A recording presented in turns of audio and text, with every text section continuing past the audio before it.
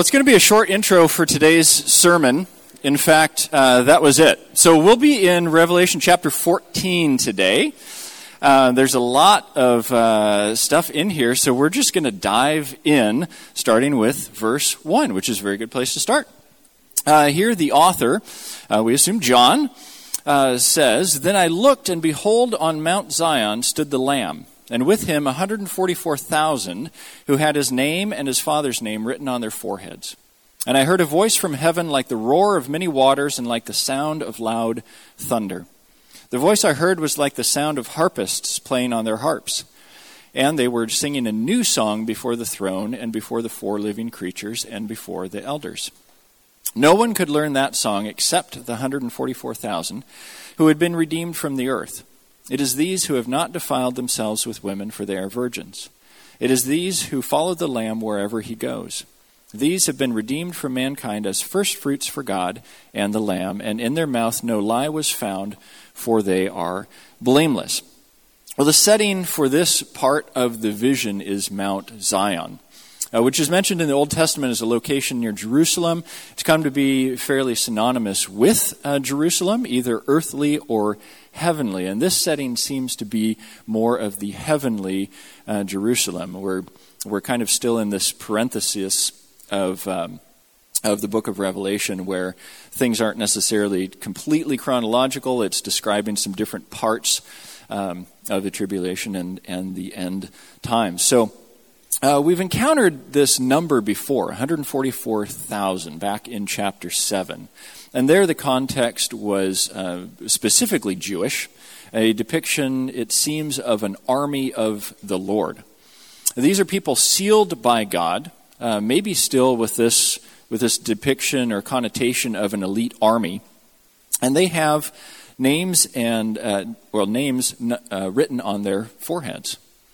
The name of the Lamb and the name of the Father. And when we encounter names written on foreheads or even hands, it signifies allegiance, ownership. It signifies who they worship. And so these 144,000 who have been redeemed are allied with the Father and with his Son, Jesus Christ. The author heard a sound, apparently so unique, he had to try and describe it 3 different ways. Sound, a roar of water, sound of thunder, sound of harps. And this sound was a song of worship that could only be sung, that could only be learned by these redeemed. Now, I have a lot of trouble learning songs in and of itself, but I don't think it's because it was difficult lyrics or difficult tune. It's an experience.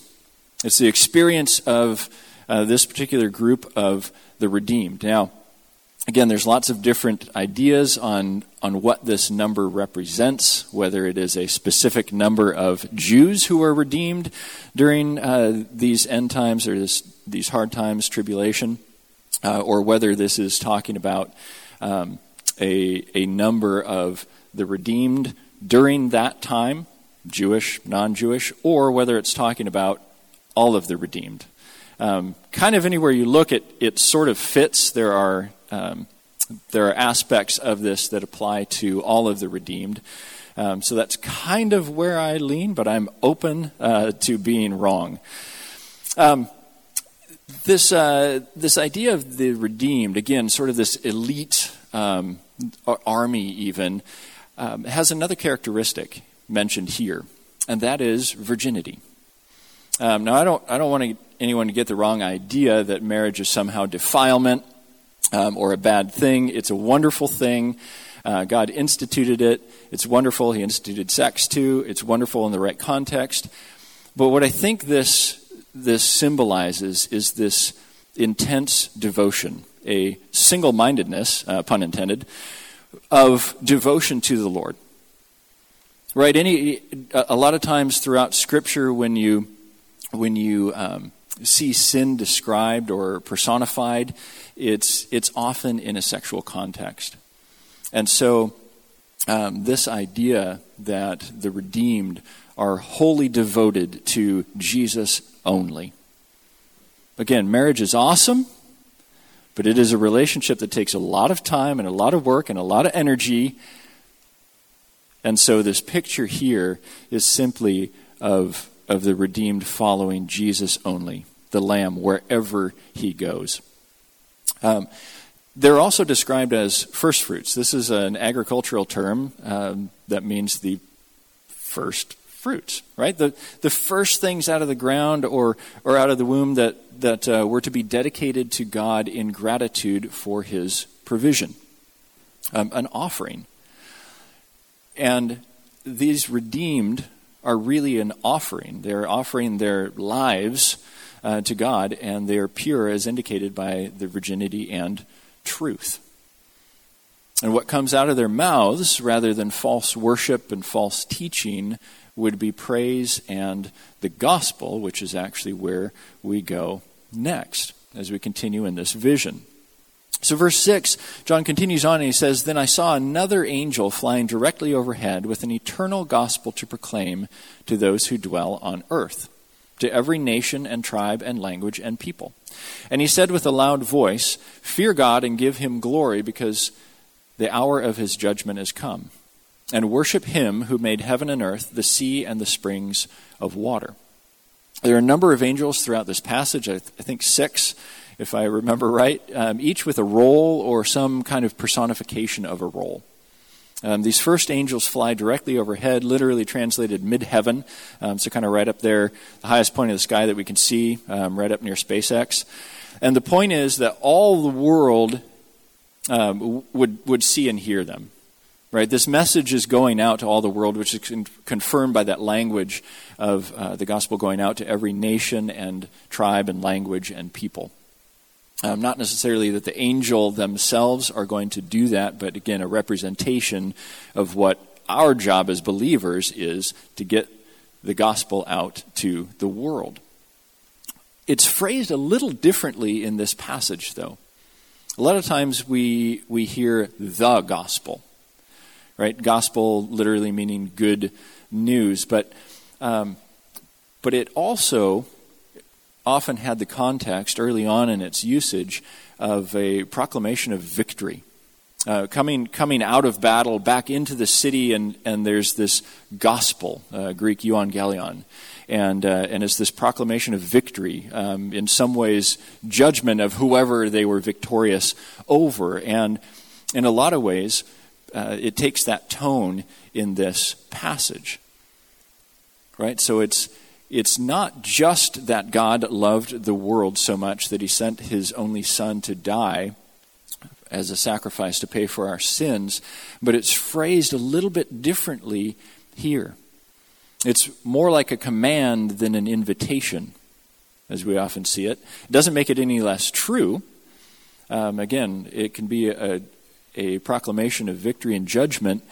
And here's what the gospel is phrased like here. Fear God, give him glory, worship him. And the reasoning is that God's judgment has come. Fear of God should be a motivation to turn to him and pledge our allegiance to him. And when we've done that, to praise him for who he is. Again, not out of fear that he's going to harm us, but the type of fear that is the respect and admiration and worship because of who he is. We encounter another angel, a second, who followed, saying, "Fallen, fallen is Babylon the Great, she who made all nations drink the wine of the passion of her sexual immorality." In the Old Testament, Babylon was a city of excessive sin, immorality, idolatry, outright opposition towards God's people. They conquered and essentially destroyed Israel and took a lot of them away. And so that also became kind of synonymous with this idea of the world's system, whatever that may be. Some have seen Babylon as Rome, which would be fairly fitting at that time also. City of excessive sin, immorality, idolatry, eventually very oppositional to the Jews and Israel and Christianity. And so this name Babylon, whatever it represents, again, becomes fairly synonymous with the system of evil and sin that's based on world principles and rejection of God. Babylon fell, Rome fell, as will every other city and culture that's based on the world's principles. That's just how it works. And this angel pronounces judgment on it, specifically calling out one specific sin, sexual immorality. Again, I think to represent the whole of the sinful nature of that system. But it's not hard to see that as a representation of how depraved we can end up being. We're pretty obsessed as a culture with sex and normalized sexual sin. Again, it's a sin that can easily represent how far society can go. And sexual purity is incredibly difficult, which is why I think it was underscored in describing those who follow God.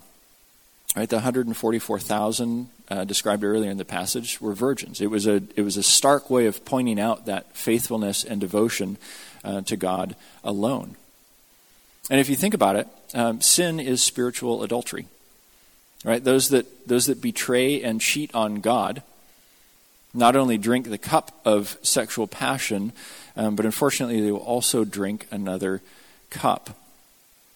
As we continue on in this vision, it reads, "And another angel, a third, followed them, saying with a loud voice, 'If anyone worships the beast and its image and receives a mark on his forehead or on his hand, he also will drink the wine of God's wrath, poured full strength into the cup of his anger, and he will be tormented with fire and sulfur in the presence of the holy angels and in the presence of the Lamb.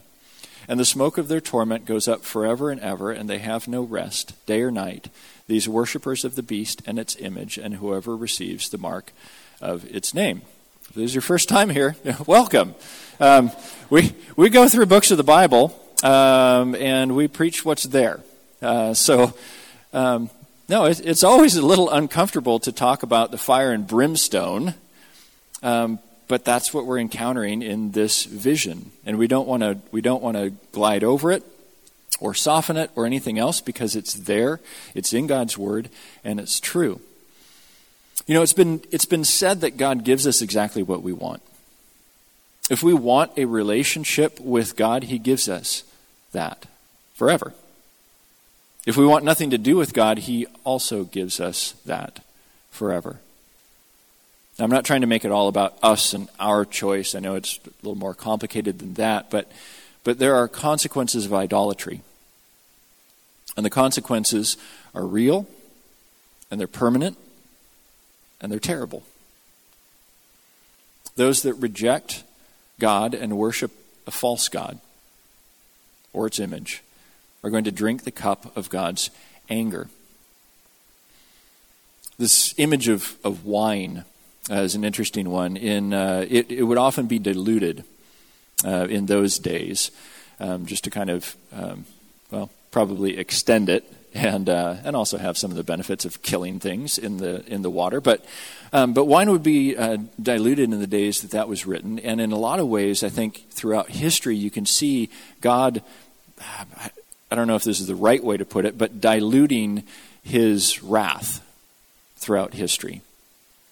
Right? But there is a final judgment. There's a final judgment, and the full potency of God's wrath and anger will be revealed at the end. This doctrine of hell is one of the doctrines that Christians like to avoid, if they choose to acknowledge it at all, or at least to soften it or make it more palatable. And on the surface, some of these twists seem attractive. The idea of universalism, where everybody gets to go to heaven after all. That sounds awesome. Or annihilationism, where those that reject God just simply cease to exist. That sounds much better than what we actually read in Scripture. Even though there are a lot of parts of Revelation that seem very symbolic, it's pretty hard to deny the permanence and reality of hell, especially in comparison with things that, for instance, Jesus Himself said. And this is actually part of the gospel. Right? The good news about Jesus isn't really that great a news unless you know the bad news. Sin is idolatry. It's worshiping Satan. So call it Satan, the beast, whatever you want. It's all worshiping Satan if it's not worshiping God. It's pretty black and white. And what's described in this passage is what every single person deserves. That's what we deserve. We deserve to be tormented in fire and sulfur because of the things that we have done against a holy God. But we need to remember and take great encouragement in the fact that Jesus drank the cup of God's wrath so that believers wouldn't have to. When Jesus is talking to some of his disciples in Matthew 20:22, he says, "You don't know what you're asking. Are you able to drink the cup that I am to drink?" He was talking about the cross and the sacrifice of his life and bearing the wrath of God so that we don't have to. That's very interesting when we start talking about judgment and we start talking about heaven and hell. I'm very inconsistent. I don't want to speak for you, but maybe you struggle with the same thing. I love justice for others. I love mercy for me. If I make a mistake, I almost feel like I deserve mercy and grace, which is expressly the opposite of the definition of mercy and grace. You don't deserve mercy or grace. That's how it's mercy or grace. But if somebody else does something wrong, justice. I want them punished. Now, God embodies these traits perfectly. Right? He embodies justice and he embodies mercy perfectly. And I think this was another convicting concept about priorities. Just to use a relatively small but recent example, the Graceworks Church got broken into recently and some stuff was stolen. And my first reaction is, right, justice. Get this guy. Maybe we got him on camera. We can get him, get our stuff back, and he can be punished.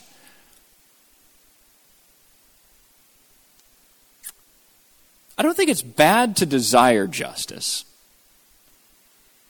But shouldn't my first thought have been, wow, here's a guy who apparently cares nothing about anybody else. I'm assuming that his soul is destined for what we're reading about in this passage. Don't I want salvation for him first? Don't I want mercy for him like I've been able to experience because I've put my faith in Christ? Shouldn't that be my priority? And I really think it should be. I think that's the order that God calls us to because, again, looking throughout history, that's the order that God has demonstrated. He desires salvation. He desires mercy for us and is patient. Oh, so patient with us. So we should desire salvation and mercy, and yet I think we can be very satisfied with God's justice because it is fair. It's in the midst of this judgment that the call for endurance comes to believers. We read, "Here is a call for the endurance of the saints, those who keep the commandments of God and their faith in Jesus. And I heard a voice from heaven saying, 'Write this, blessed are the dead who die in the Lord from now on. Blessed indeed, says the Spirit, that they may rest from their labors, for their deeds follow them.'" You know, I feel like people can endure just about anything for a time.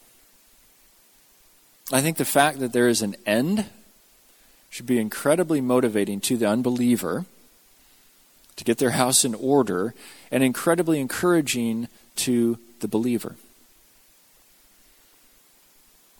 This voice says that those who die in the Lord are blessed. Now, considering Revelation and some of the things that we've gone through, this may be a little bit more about martyrdom, but I don't think that's the only way to die in the Lord. Dying in the Lord can broadly mean dying as a believer, having placed your faith in Jesus. And it's a weird thing to look at death as a blessing. I'm sure that all of us have experienced some kind of death in our life, and it is tragic and it's horrible. It's not supposed to be that way, and yet here, this voice from heaven says it's a blessing. How can that be? There are a lot of similarities between the book of Genesis and the book of Revelation, book of beginnings, book of endings. And if you read in the first few chapters of Genesis, it really seems like humans were supposed to live forever in a garden paradise. Sounds awesome. But then sin entered the world. And so did death as a result. And when you think about it, that was a blessing. Can you imagine living forever with a sinful heart in a sinful world? That sounds a lot like hell. It really does. But there is an end. And the encouragement for endurance comes because of that. There is an end, and you can endure for the rest of your life. John continues looking at these visions. He looked, and behold, a white cloud, and seated on a cloud, one like the son, or one like a son of man, with a golden crown on his head and a sharp sickle in his hand. And another angel came out of the temple, calling with a loud voice to him who sat on the cloud, "Put in your sickle and reap, for the hour to reap has come, for the harvest of the earth is fully ripe." So he who sat on the cloud swung his sickle across the earth, and the earth was reaped. These last verses in the chapter preview the end, like really the end. Again, the last few chapters have been called a parenthesis in Revelation's description of this tribulation time period. They haven't necessarily advanced the timeline, but rather have been visions of various pieces and parts during it. And this last part of the chapter illustrates the end like a harvest, or even potentially two harvests.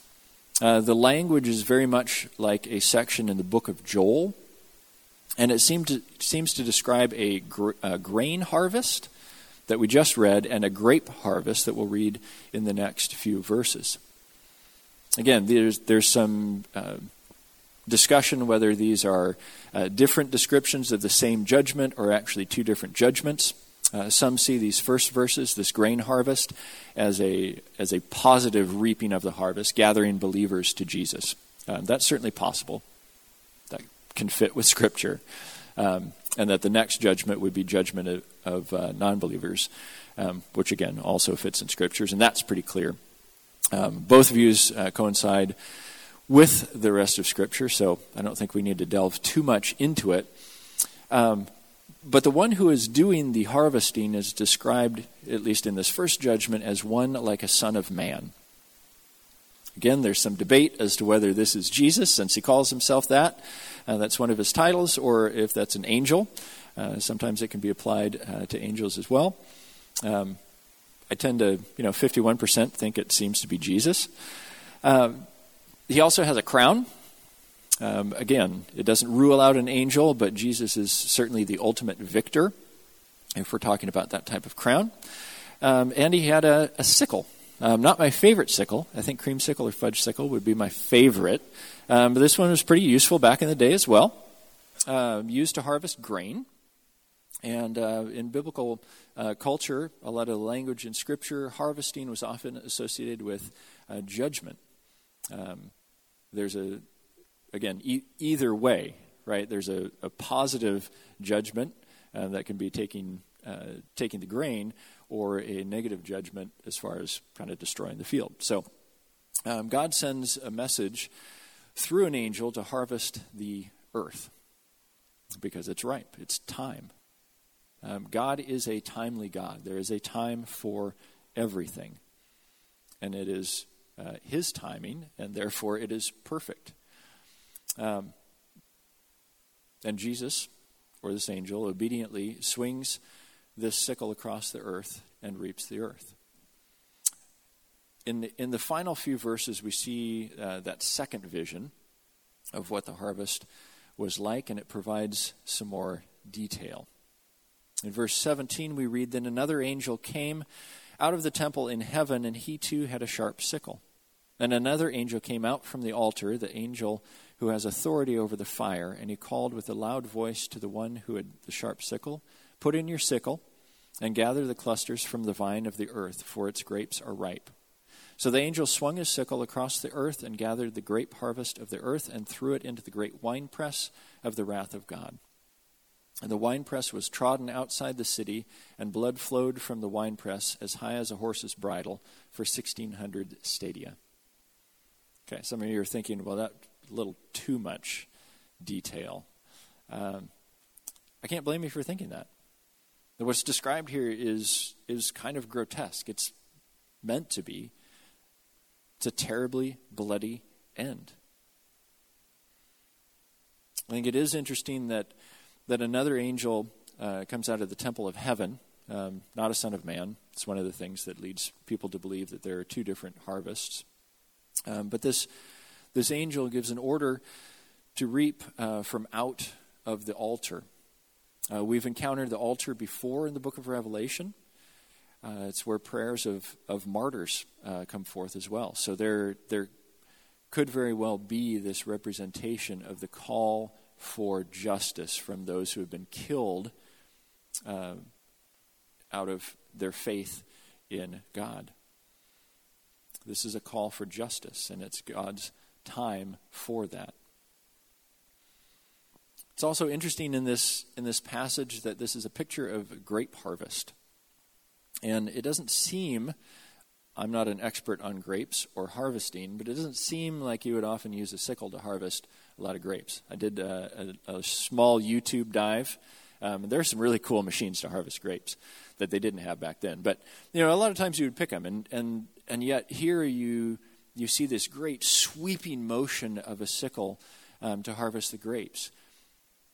Now, if you were harvesting grapes, you'd want to save the vines, right? Because you need them for the next year. And yet I think that's the point of this whole passage, is that there's this final harvest, right? Scorched earth time. It's the end. Final judgment. And as said before, the language is very similar to that of Joel chapter 3, although there's a vast difference between the description of what God's rule looks like and what God's judgment looks like. We read in Joel 3, "And in that day the mountains shall drip sweet wine, and the hills shall flow with milk, and all the stream beds of Judah shall flow with water, and a fountain shall come forth from the house of the Lord, and water the valley of Shittim."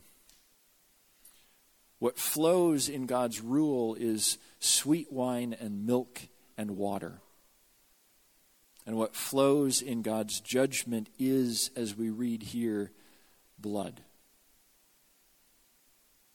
This is a final, apparently, obviously, bloody battle. And, spoiler alert, God will win it. Permanently. And without discussion. I want to circle back real quick to this concept of rest.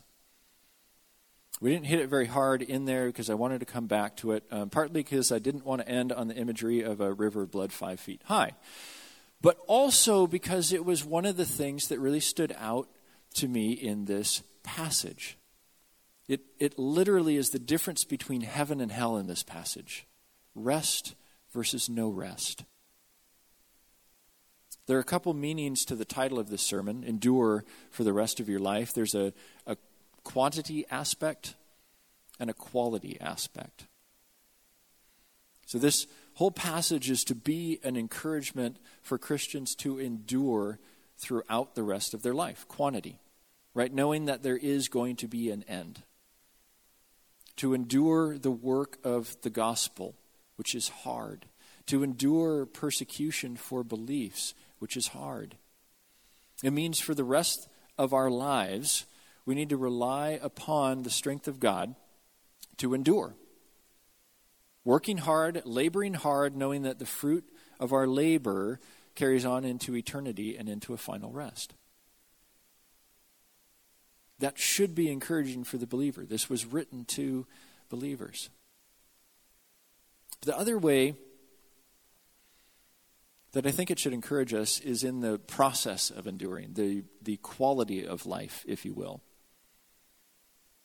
That we should take advantage of opportunities to rest in this life. The sharpening the saw principle that actually makes you more effective in your work and in your labors.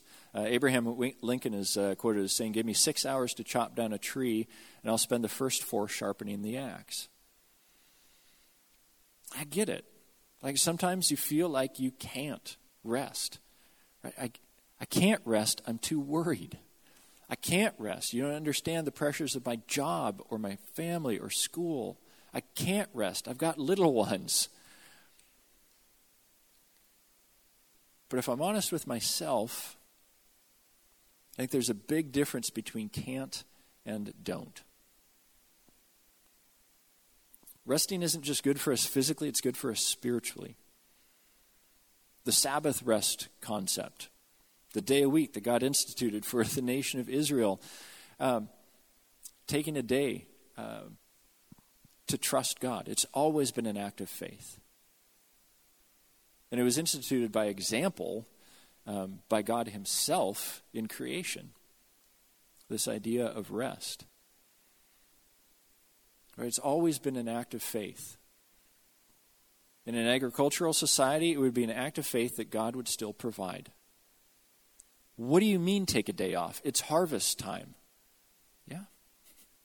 It'll still be there on Sunday or Monday.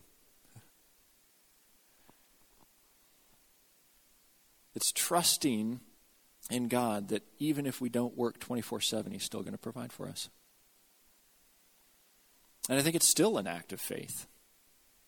A time to focus on your relationship with God and what he's given you to enjoy. Creation, family, friends, even your abilities. There are ways to rest that use your gifts. But it's focusing on that rather than keeping up with the Joneses or trying to get ahead. So it's always been an act of faith. It always will be an act of faith. But I think one of the things in a broad scope that helps us to rest is endurance, being faithful.